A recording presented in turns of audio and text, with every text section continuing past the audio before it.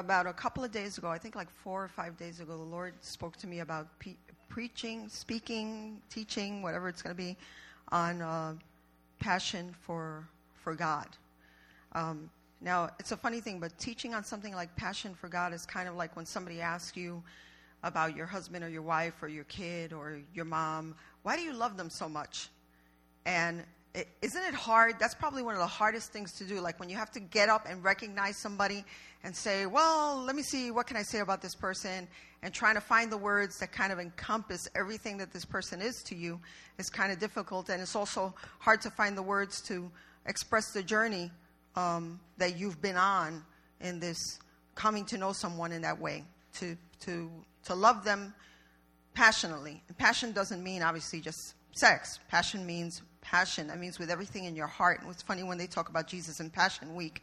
I know it means a lot of things, but what it means more than anything else is that this is what he was set on this earth to do, and this was his passion. And it was going to cost him everything that he had to do it. So, we need to have a passion for God. And before I started to get ready to do this, it was funny, like 2 days ago, then I really had a burden on my heart to read about Joseph, which was confusing to me because I'm going, okay, well, what do you want me to teach about? Do you want me to teach about Joseph, or do you want me to teach about passion for God? I wasn't sure what it was, but I know that the Lord spoke to me about the reading that I was doing on Joseph's life to be more specifically for me, but I'm going to share a little bit of that before I start to speak on this. And this whole teaching has me a little nerve-wracked and has kind of messed me up the whole week, because when you start to read about the passion for God, you have to go like into that place. Is anybody here a writer or considers themselves a writer? Well, when you write, or an artist of any kind, or when you have to produce art of any kind, you have to kind of dip into that world. You have to go there emotionally and mentally and spiritually to produce whatever you're going to produce. So in the natural, if I have to write, I have to go to that place. So if I have to sit down and think about what it is that God's saying to me about this, to do it effectively, it engages me in a way emotionally that's difficult. And this particular topic is a difficult topic, but it's very critical for right now, for where we are right now as a body of Christ, not just here, but the body of Christ as a whole across this nation. We cannot be ignorant anymore. We have to be paying attention to the things that have been happening around us. It's funny, I was talking to Pastor Sam today on the phone. We were talking about standing in Babylon and the message that God has given him through that. And the fact that, and Pastor Mary mentioned in the preaching on Sunday as well, that they're building these, if you weren't here this Sunday, they're building these gateways or these arches that are reproductions of the entry to the Temple of Baal in Times Square. So I don't know if this is the first time that you hear this, but this is actually happening. It's not a lie. I immediately go and check to see the validity of stuff like that, because you see a lot of crazy things on Facebook and social media, and they blow it out of proportion. But they, in fact, are doing that. They're doing that in Times Square. They're doing it in Trafalgar Square in London, and they're planning on doing it in key cities across the world. And this speaks to where we are now in the world, because God's coming back for the church across the globe. Amen? So this is speaking to something. So I think that we're positioned in a lot of ways. I do believe that we're not perfect. I do believe we struggle with sin. But I do believe we teach the truth. I do believe we have a prophetic message that God is utilizing, that's coming through Pastor Sam for Standing in Babylon, that our team engages in. That's a difficult message to have to live with and deal with. And I really do hope that you're listening, because sometimes I'll see somebody, move on from this church to somewhere else, and I see them doing things that I'm like, well, didn't we talk about that in church? Weren't you paying attention? It's please pay attention. Pay attention to the Word of God. And we say that if something bothers you or it gets you angry when you hear it up here from the pulpit, go and check the Word, because the only thing that matters is what the Word has to say about it. So we applaud that. We encourage that. Go back to your Word and check it. But let me tell you something. If it is in the Word and it's true, you better stick to that thing like glue, because it's what you need right now. It's what you're going to need right now to survive spiritually. This is no joke. We're feeling the undercurrents, the rumblings of just a lot of things happening spiritually. I honestly cannot believe I'm in a place and time right now that I'm living to see something that I thought I would never live to see. And I literally wonder, even though I grew up my whole life hearing Jesus is coming soon, I really wonder whether or not Jesus is coming soon. For the first time ever, do I really, really think that that is a strong possibility? I used to doubt it before because nations across the earth were going through wars and rumors of wars, right? But what we haven't seen before, ever, in all of history, is depravity across the planet the way that we see it now. So there's a lot going on. Now, when I was thinking about passion for God, because that's the only thing that is going to keep us alive right now. And I'll explain why that is. And as I was reading even through the story of Joseph, one of the things that I gleaned from that is that Joseph was a man of incredible integrity. He went through a lot of things. We know he went from the pit to the prison to the palace, those 3 places, right? Everybody familiar with the story of Joseph? If not, you can. I'm not going to go into every single little detail, but please go home and read it in your Bible. But he went through that journey, and his own brothers betrayed him, and there was 12 of them all together. And this family came from 2 sisters, Rachel and Leah. Their father's name was Israel, who was actually Jacob, right? But Jacob did a lot of sneaky, slimy things to finally get Rachel, because he got Leah first in the beginning. And he didn't care as much for Leah. He had 10 kids through Leah, and then had 2 through Rachel. One of those was Joseph, and the other one was Benjamin. So, of course, many of you have seen the Broadway play, The Many-Colored Coat, right? His father gives a coat to him because he favors him, because he favors his mother. There's all of these things that go on. They throw him in a pit. They plan to kill him. They throw him in a pit. They sell him into slavery, and he goes through so many things that would make any of us bitter just when the first second that any of our brothers would come and decide to betray us, we'd already be in some deep bitterness. But what sustained him, I believe, was his passion for God. He knew who God was. He knew God was sovereign. He knew God had control of his entire life. And that every single thing, and we know that. He says, what you meant for evil, God turned it around for good. He says this at the end. So he knew that every single thing that God did along the way had a purpose. And maybe as you're sitting here in this place, you need to get strong right now. We're getting ready to enter into time of warfare we're already in it actually, that we've never seen before. And usually if you're going to go into a time of warfare, if people are getting ready to do that, they work out, they prepare for it. They go through, I haven't been in the army, but I'm sure you go to boot camp and you learn a lot of things that you're going to need when you're getting ready for warfare. So you guys need to get strong now. So that means if you have any baggage from before, if you don't understand why God did certain things in your life, you need to lose the bitterness, you need to lose the anger, you need to lose all of the baggage so that you can step into war.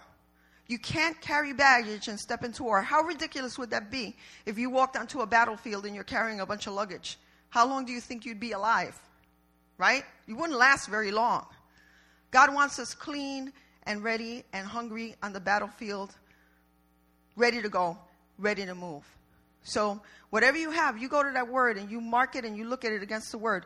If you have any resentment against anybody, against anything, God right now is calling us to get our junk in order, right? To reconcile whatever needs to be reconciled, to just get ready to enter in because we're in that place already. And it's time. And I know that the whole church is not engaged. There's people that are still asleep, but we can't worry about everybody. Right now we got to worry about who's in this house. And then we got to worry about wherever God sends us to, right? Prophetically. And we'll get there. But first we got to worry about here. Because if you guys are not ready, we'll be like the sons of Sceva. Remember them? You'll go out and you will get a behind whipping from the devil because you won't be ready. So we need to be ready. So we need to be in a place where we develop our passion for God. And more than anything, God wants us to be with Him more than we want to be with Him. He really wants that. He desires to spend time with us. God calls out to us. There's a verse in Revelation 3 that's always misused. I've heard pastors misuse it from the pulpit where they're doing an altar call and they use the following verse. And that's not what this meant. Revelation 3:20 says, "Behold, I stand at the door and knock. If anyone hears my voice and opens the door, I will come into him and eat with him, and he with me. Now, what he's doing in this verse is he's speaking to the churches. And he's speaking to the end-time churches. So he's speaking to what? To believers. God is standing at the door and knocking at people's... Now, these are end-time churches.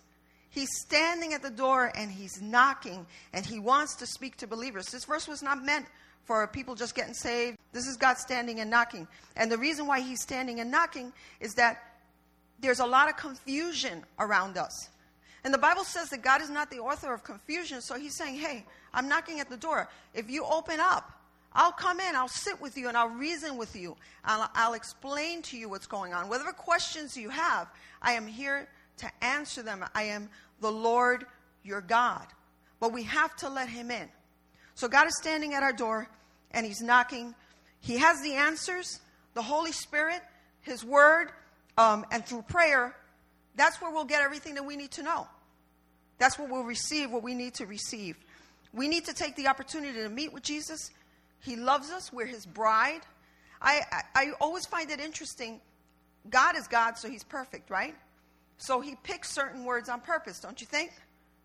And he picks words that we understand. So he says, we're his bride. What more could any man love than his own bride? Amen? He wants to spend time with us. He wants to love us. He wants to pour out on us. He wants to make us feel safe. He wants to provide for us. He wants to do all of those things. The things that a man would do for his bride in the natural, God wants to supersede that and do that for us. But he wants us to understand that we're his bride. And he loves us. And he has a tremendous passion for us. And he wants for us to have the same passion for him. But in order for us to desire him, we have to be in a place of hunger. The Bible says in Matthew 5:6, blessed are those who hunger and thirst for righteousness, for they shall be satisfied. It says, and I happen to like this version, for they shall be satisfied. It's not just filled, it's satisfied. There's nothing in the world that is going to satisfy you the way Jesus is going to satisfy you. You will always have lack. If you're running around after all of these different things, the only place you're going to find satisfaction, real satisfaction, is in Jesus Christ. But in order for us to have real passion for God, it has to start first with the hunger. And the question that we need to ask ourselves is, have we lost our hunger for God? All of us came from work, from school, from home, wherever it was. Maybe we had a busy day. Tomorrow's going to be a busy day. Next week's going to be a busy week. This month's going to be a busy month. But are we hungry for God? We're on this earth for a purpose. We're here to accomplish something. And we're in this romance with God. We're seated at the right hand of the Father. We belong to him. Amen? He calls us out. He wants to speak to us. So he's wanting to work this passion in us. But the passion needs to start first with the hunger. And a lot of us have lost the hunger and the thirst for God. We know it because we don't feel it anymore. We don't feel it the way that we used to. And there is no honor in saying, I used to this, and I remember this, and I remember that. That's not a place where we stay.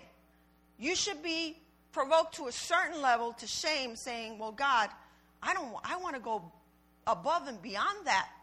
I want to do exploits with you, God. I want to be hungry for you and for your things. Let's go to Psalm 42.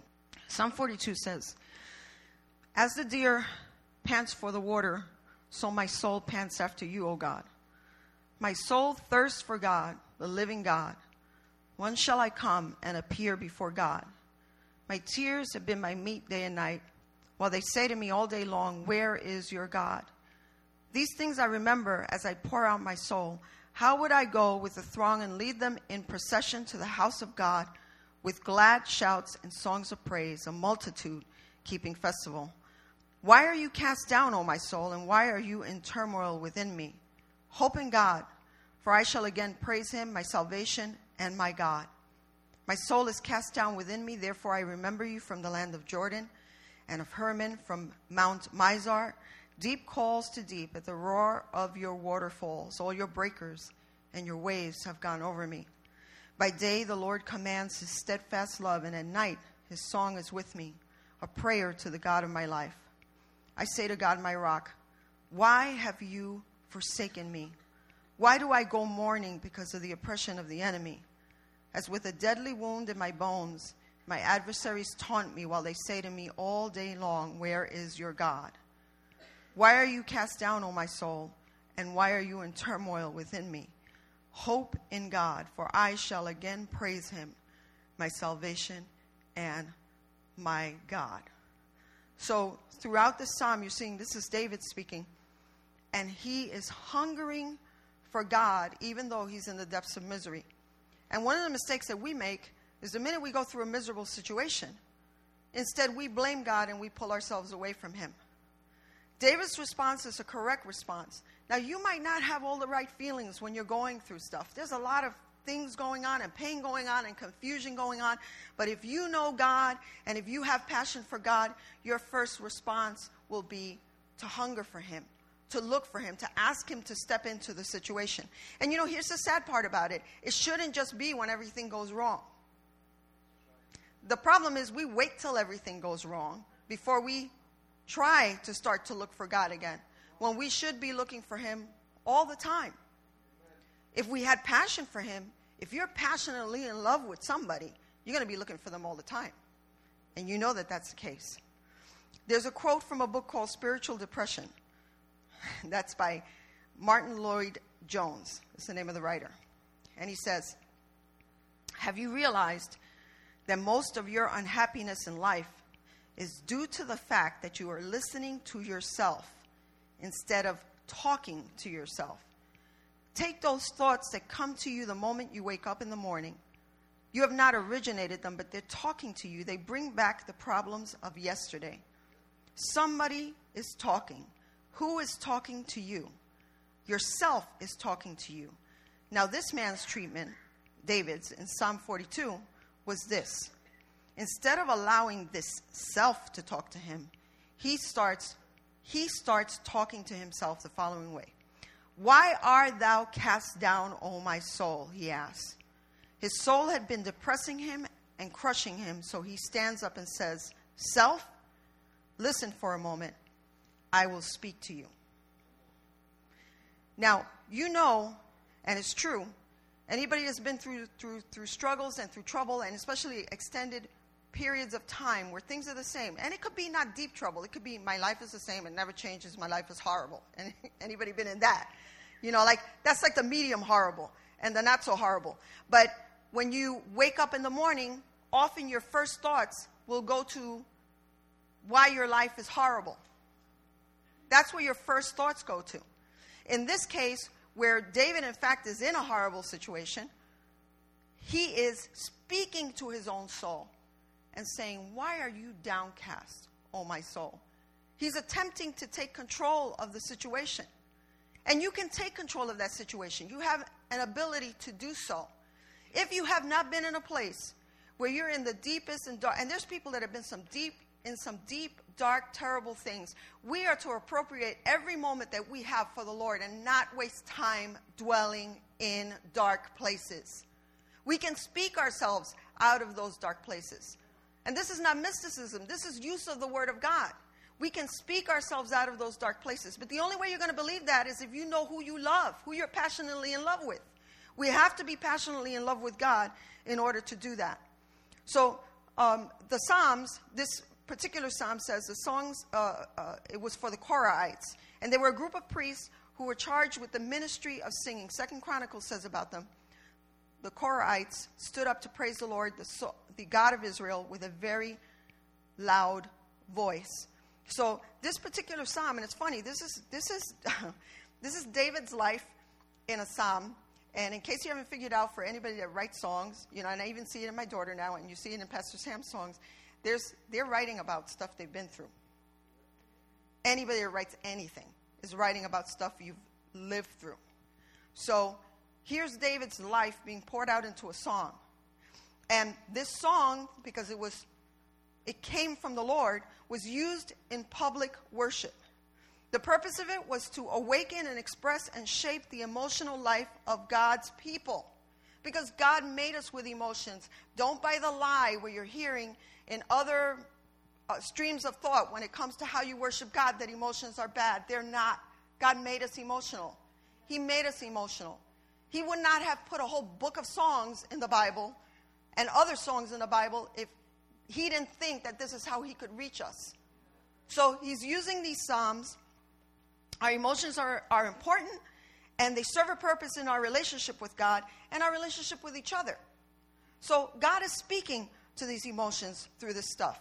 Then it says that it's a masculine, the psalm. And that comes from a Hebrew verb that says to make someone wise or to instruct. So these songs were not just songs for the act of worship, yes, but they were also songs of instruction. This particular song was a song of instruction.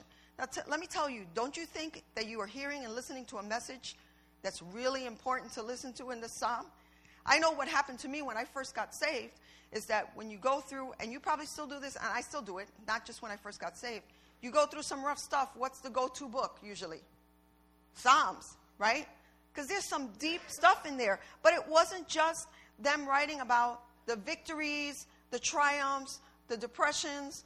It was also anointed by the Holy Spirit to instruct. And what really makes that interesting is for us, and what we do here as a church, understand that this stuff is not just art and songs. It's not, man. It's anointed of the Holy Spirit to reach someone's heart. When the anointing of God is on it, God's going to send it to speak to someone's heart. David knew this. King David knew this. He was a man after God's own heart. He strove after God with everything that he had. He loved the Lord so much. So this is the purpose. This was the purpose of his songs, not just to instruct and not just to worship, but to instruct as well. And that's what it was for. They were inspired of God. So in this particular psalm, you can see that David feels very alone. And he's extremely depressed. It says in verse 3, "Where is your God?"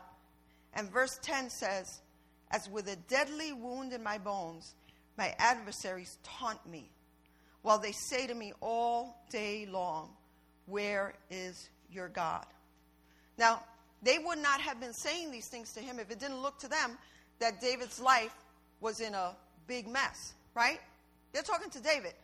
So they're saying to him, "Where is your God?" He must have been in a lot of trouble, and he must have been in a lot of mess. That's for sure, for them to be in a place where they're saying. So to them, it looked to them as though he was abandoned. It looked to them as though he was abandoned. But trials don't necessarily mean abandonment. And that's the problem with a lot of the theology today. The God that I serve and that reflects the Word of God, especially during these times, may look different from the God that a lot of other people serve and that a lot of other Christians serve. They don't understand that it's part of the school of the Spirit to go through trials and through difficulties. That God allows these things for us to learn. That there's something that's going to come from that refining fire that we need to submit ourselves to. But that's not everybody else's God. So what do you have? The devil's going to pick you up. It's funny, as I was looking through things, I saw one pastor preaching this week that was talking about the fact that, I'm not going to say what the topic is so I don't give it away, but the pastor was talking about the fact that he loves Metallica and he loves celebrating Halloween. And I'm watching this and I'm going, how can you love a demonic band and how is that okay? And this is a teaching pastor at a church. So they are being taught to serve a God that's not a God of the Bible. We need to serve. Now remember what I said before. We make mistakes. We sin. I am not standing up here and being arrogant and saying that I'm not as prone to sin as somebody in any other church. But what I will tell you is that we'll teach the truth. Amen? Amen. And that's what's important. People think your God should be like their God. But, you don't want to fall in love with something that really isn't. How can you fall in love with God if you really don't know who he is? I remember hearing a joke once about a guy that married a girl, and then when they went home for the marriage night, she took her weave off, she pulled her teeth out, there was a whole series of things that happened. And he was like, "What did I marry?" So it may look really awesome on the outside, right? It may be pleasing to you, but I want to know who I'm in love with. I want to know who I'm in love with. We want you guys to know who you're in love with. We want you to really be passionate about God as who he is, not something that we paint to be God that isn't. People think that it should be easy to serve God, and if we aren't careful, we're going to become discouraged because somebody else's God is much easier to serve. And if we don't know the word, we will be deceived. And we'll say, well, why should I have to do this or do that? Why is this right? But why is this wrong? The only way you're going to know that, amen, is two things. And we said this before.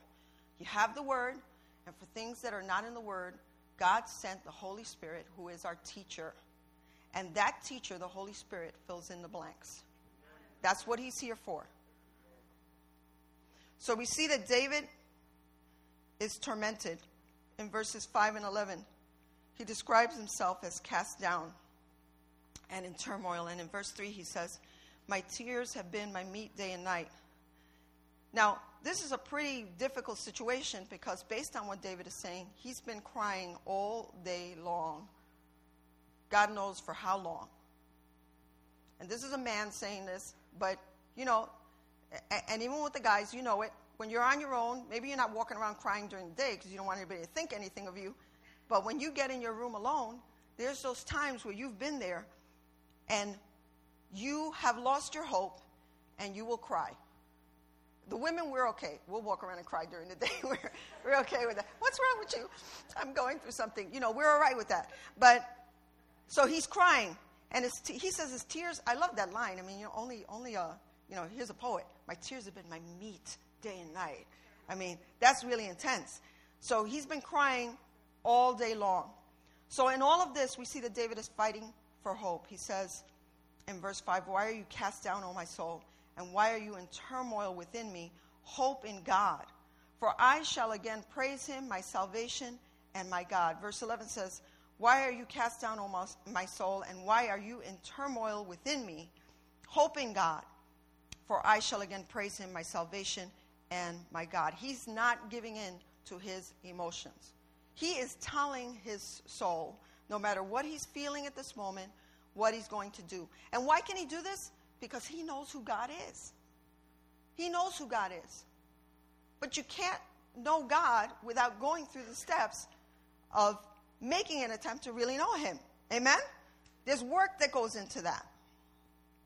In order for your passion to be restored, you have to find your hope. A lot of us lose passion. Our hope has to be in one place, and our passion must lie in one place, and it must be in God.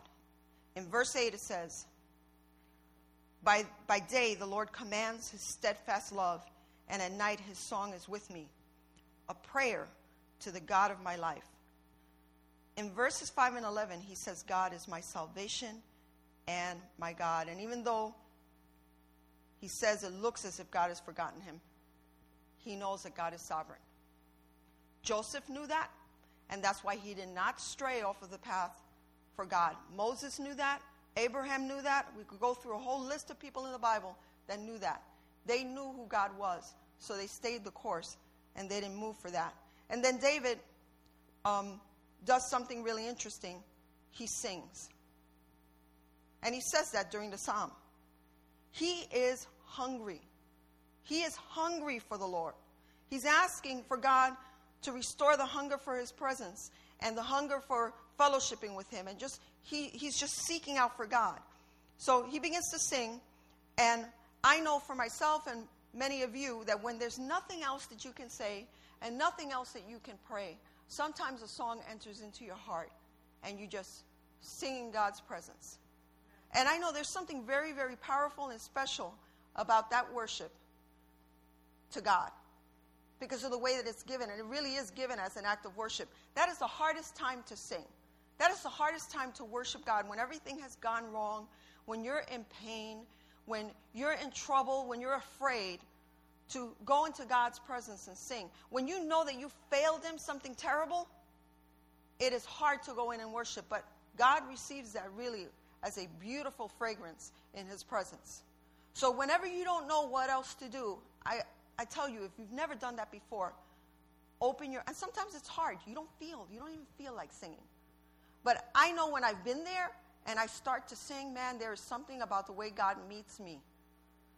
on my own as I start to sing and I'm broken, that God just comes down and comforts me and speaks to my heart and gives me the answer that I need for that moment. And you just kind of know that everything is going to be okay. But you can only know that if you know him, if you're looking for him.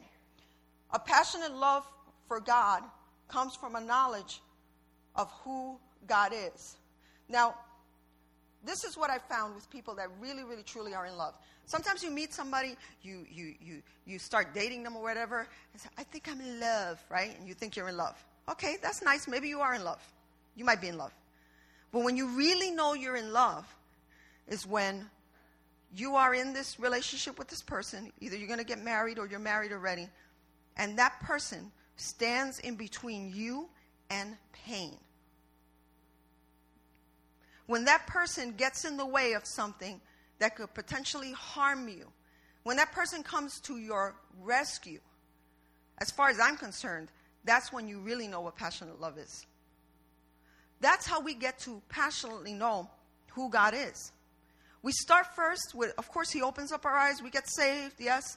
We begin to read the word, but as we begin to see how he works in our lives, the healing that he brings, the restoration that he brings with family, the things that we always wanted that we thought we could never have, that all of a sudden God does it because he loves you and you're his kid. And something terrible is going to happen and God stands in the gap, right? And he stops it. That's when you fall in love. That's how it is with God. And David had seen God step in so many different times. He knew who he was worshiping. He was in pain. It doesn't mean that when the trials come, remember, if the trials come, hey, you know what God you're serving. He's allowing it. So what am I learning out of this? But one thing that I do know is that he will restore my soul. He will preserve my soul. He will stand in the gap for me. He has saved me and will continue to save me from situations. That's how you learn to passionately love somebody. In Job 42, verse 5 and 6, Job was kind of yelling at God or telling God like he knew what he was talking about, and God basically yells back. And after that exchange, Job says in 42, verse 5 and 6, he says, I had heard of you by hearing of the ear, but now my eyes see you. Therefore, I despise myself and repent in dust and ashes. When you really know God, and it doesn't mean, trust me, even when you really love God, there's things that happen where hopefully you don't, but you kind of feel like you want to pick your fist up and shake it, but you hold yourself back because you love the Lord. One thing that you do know is that in those exchanges where you've stepped over the line and maybe you've offended God and you've asked too many questions, and but why God, but why God, but why God, but why God? He's like, shut up, because that's where I have you. And you finally realize that shut up when he yells back at you. Oh God, I'm so sorry.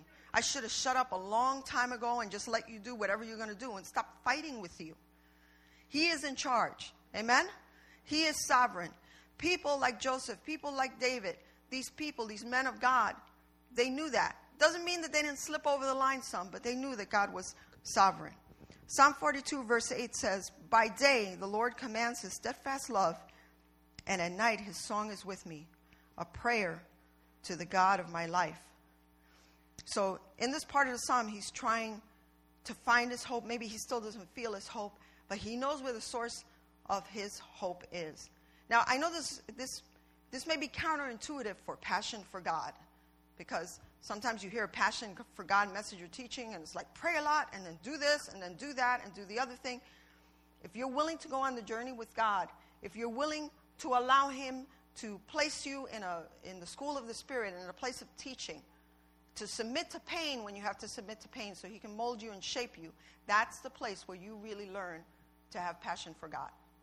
That's where you really learn to know him. We have to learn to preach the word of God to ourselves. When people first told me that, it came off because when I grew up with a background of witchcraft. It came off very metaphysical to me, sort of just this weird sort of witchcrafty thing. Like, just say the words, But in fact, it's not. The Word of God is living and powerful. So when you're saying things to yourself, If God is for you, who can be against you? We are more than conquerors. Those that walk in the Spirit will not fulfill the lust of the flesh. If you speak the word of God over yourself in your prayer, it's alive. It's going to have an effect on you. But you know what? These very same words have an effect in the Spirit.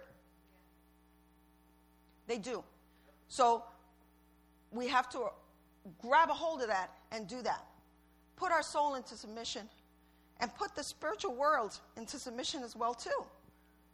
Use the word of God. It's a weapon. The sword of the Spirit is the word of God. It's a weapon. It quite seriously means that. So you're losing out. When you're going into prayer, we pray a lot of weird stuff. Nowadays, they have people praying, Lord, come and tickle my feet. And it's like, what are you talking about? That's not in the Bible. Lord, come and tickle my feet. I know it sounds ridiculous, but I've heard stuff like that online that's really close to Lord, tickle my feet. When we should instead be praying the word, because it's the word of God that is the sword. You want to do battle in prayer? Take that word out. Read it. Speak it. Use it. That's why God gave it to us. So David remembers.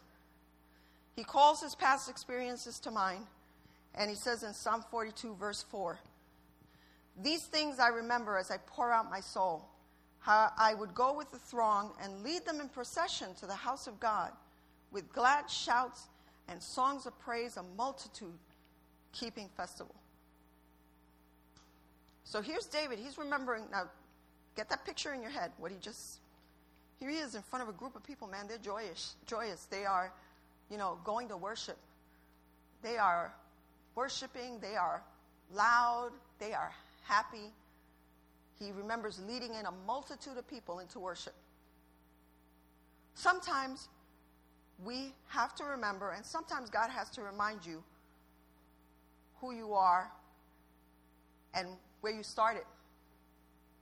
We get away from that moment when God first saved us and did all those miracles in our life.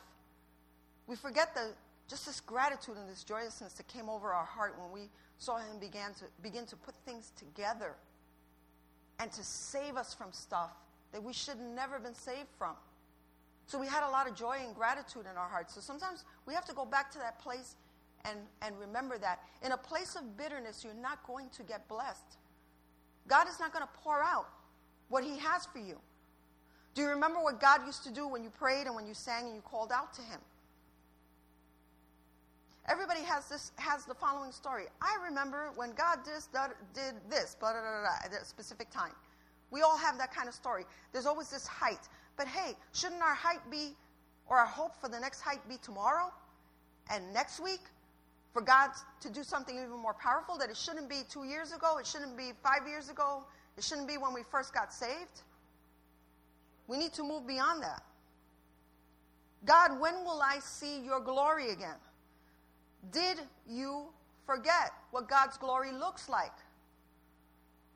David takes a minute to remember during the psalm. He had to remind himself that God moves powerfully. Oh man, I remember that rejoicing. I remember that rejoicing, God. When your passion starts to come back, you remember. When you're in this place of hopelessness, you can't remember nothing. God was never good to you. I don't remember. And then somebody, your friend, usually has to come alongside you, smack you in the head, and, hey, did you forget? Did you forget that, God healed your son? Did you forget that he healed your marriage? Did you forget that when you were getting thrown out of your apartment, he got you a job? Did you forget all that stuff? We forget when we lose our joy. But do you know that is, I honestly feel, and when I do that myself, that's a place where we're insulting God. We've forgotten the things. So David says, I remember, God. I remember when I was joyously worshiping you. When you have no passion, you forget. And the only thing that you're going to remember is what's happening right now. That's it. Your mind is consumed with right now. You forget everything else. It's only about now. God wants us to remember his benefits. Bless the Lord, O my soul, and all that is within me. Bless his holy name. Forget not his benefits. He wants us to remember those things. It's important because God has a track record. He's good. He's good, and he's God. And there's nobody that's going to stand in the way of him doing what he wants to do, or his sovereign will, or his intent, or what he has planned out for you. That's what makes Joseph's story so beautiful, is that God was going to do what he was going to do, and he had a way that he was going to do it, but at the end of the story, he accomplished exactly what he said. No one was going to stop him. Now, along the way, when we go through things, God shapes us and he forms us. You know what the funny thing is I honestly believe that when we go through all these different things, there's going to come a day, if you submit to God, and if God does his work in you, that you're going to say, that's why. That's why I had to go through that. That's why that was so tough, because look at this now. This doesn't feel so bad. This is not so difficult. I have faith for this now, because God took me through that situation before, so I have faith to go through this thing now. God is sovereign. We can't ever forget that. Sometimes we think that he's not in charge. He is in charge no matter what. No matter what, he is in charge. Nothing will thwart his will. He will do what he wants and what he plans. So David remembered that also as they came together and they worshiped together, there was something really powerful happening. As we come together to worship, supernatural things begin to happen. We forget the power of that, the possibilities of that. That as we walk into God's house on Sunday, as we come in, we should be coming in the way David was describing, and we would, if we have passion for God, we'd be walking into his house saying, what's God going to do next? He's going to do something amazing today. And our mentor, Howard Morgan, would always say, we draw on the anointing of God. If you have an expectation of him and you come into his house and you love him, he is going to show up. He's going to start to move. He's going to start to move. He's looking for us to begin to exercise our faith and to begin to believe him and to remember. So David is thirsting for God. He says in verses 1 and 2, as a deer pants for the water, so my soul pants for you, O God. My soul thirsts for God, the living God. When shall I come and appear before God? What makes this particular verse so beautiful is that he's not thirsting for relief from a situation. Listen to what he's saying. He's not thirsting to be saved from his enemies. He's thirsting to be in the presence of the Lord. Now, isn't that an amazing thing? People keep asking me, what's going on? Why is your life so messed up? But he says, God, I just want to be with you. That's the mark of somebody who's passionately in love with God. His prayer was not focused. The beginning of this psalm, the beginning of this song as he's offering to the Lord, is focused on him spending time and being with God. If your hunger dies or your passion dies, one of the reasons that you begin to see this, if you're not longing to be in his presence anymore, you know, because you can do without reading his word. You're okay with just what you get from the pastors when they preach and teach. God and his word is not your priority every day. We live on the leftovers of what we already know. And this is dangerous because God's word is alive. And when you go to it, and you know this, how many of you have read a passage of scripture 1 year and then 2 years later you read it and you go, oh my God, I never saw that before. His word is alive. So you can't live on the fumes or what happened before. You need to be in the word continually. We know that our passion is waning because we're not offended by the things that offend God. We know our passion is waning because we can tolerate compromise. And I use the example of the pastor saying that, he said when he first got saved that he went to a church and they told him, you can't be listening to heavy metal music and Metallica and you can't celebrate Halloween. And he says, wow, I'm so glad I'm free from that now. When you can tolerate compromise, that's how you know you're getting away from God, from the truth. You don't cry when you see unrighteousness. We let ourselves get away with little things, and we don't cry over things that we do anymore. We start to rationalize everything, even our own sin. And that's why we have a way of tailoring our religion to fit our weaknesses. So we try to fit ourselves in a church where, okay, this is comfortable for me because they're okay with these things that I do. When you should be looking to find a place where God is speaking to your heart and you're beginning to change and to grow and to reflect who Jesus really is. I'm wrapping it up. You know that you are walking away from God or his presence or not hungry anymore because personal holiness is not important to you anymore. You know this also because you can go to church and actually sit in services and not be hungry for God. And that's amazing. At my worst, I've still been hungry for God. I've done horrible things and still been hungry for God. But what I don't get, this is what I don't get, is when people come to church and they sit in a seat and they're like, I don't know, clocking in, you know? We know we don't hunger for God because we substitute what we do in church for the time we spend with him. We know we're not hungry for God, or we're less hungry for God because we are no longer sensitive to the things of God. We know that we are not hungry for God because passion for souls is not part of who we are anymore. And we don't care whether people get saved anymore. The best part of a service for, I think all of the pastors will agree with this, is that the best part, nothing tops this. Nothing tops this. And pastors, tell me if I'm wrong. When somebody gets up here and they get saved. And I will tell you that when I've been struggling with, oh my God, what are we going to do? And the church has gone through things with the mortgage and all that kind of stuff. And people come up here and they're broken and they're receiving Jesus for the first time. That reminds me why I do what I do. That is, nothing comes even close to that. So we need to get ourselves in a place where we're hungry again for God, because if you're not hungry, you will not read the word, you will not pray. And if you do not read the word, and if you do not pray, I'm talking about on your own, not just on Sunday and Tuesday, then you're not going to be passionate. And passion is described in the following way. This is the last thing I'm going to say. When somebody's passionate about what they do, they get up in the morning, they're so excited, they, run off to do what they're going to do. They're passionate about it. They love what they do. Now, a lot of us, and I can see from social media, gives your whole intent away. If I looked at your Instagram or your Facebook and there's no mention of God ever, and all you talk about all the time is the 20 guitars that you bought in the past year, or I'm picking on the musicians, but I'm close to you guys, so it's okay. And they're really not like that. But let's say that that's all you have in there, and you never talk about God. Wow, this is like amazing, and listen to this lick that I'm doing, and all of this. And there's not, wow, I got this, and I can't wait. We're going to be doing a service. You could tell what people are passionate about. The only way we're going to get passionate about God is if on our own we're reading the Word, praying, and seeking Him. That's how we get to know Him. That's how we get to know who the real God really is. That's how we can defend ourselves against lies. And that's how you can really enjoy the fullness of God. He intends for us to have life abundantly.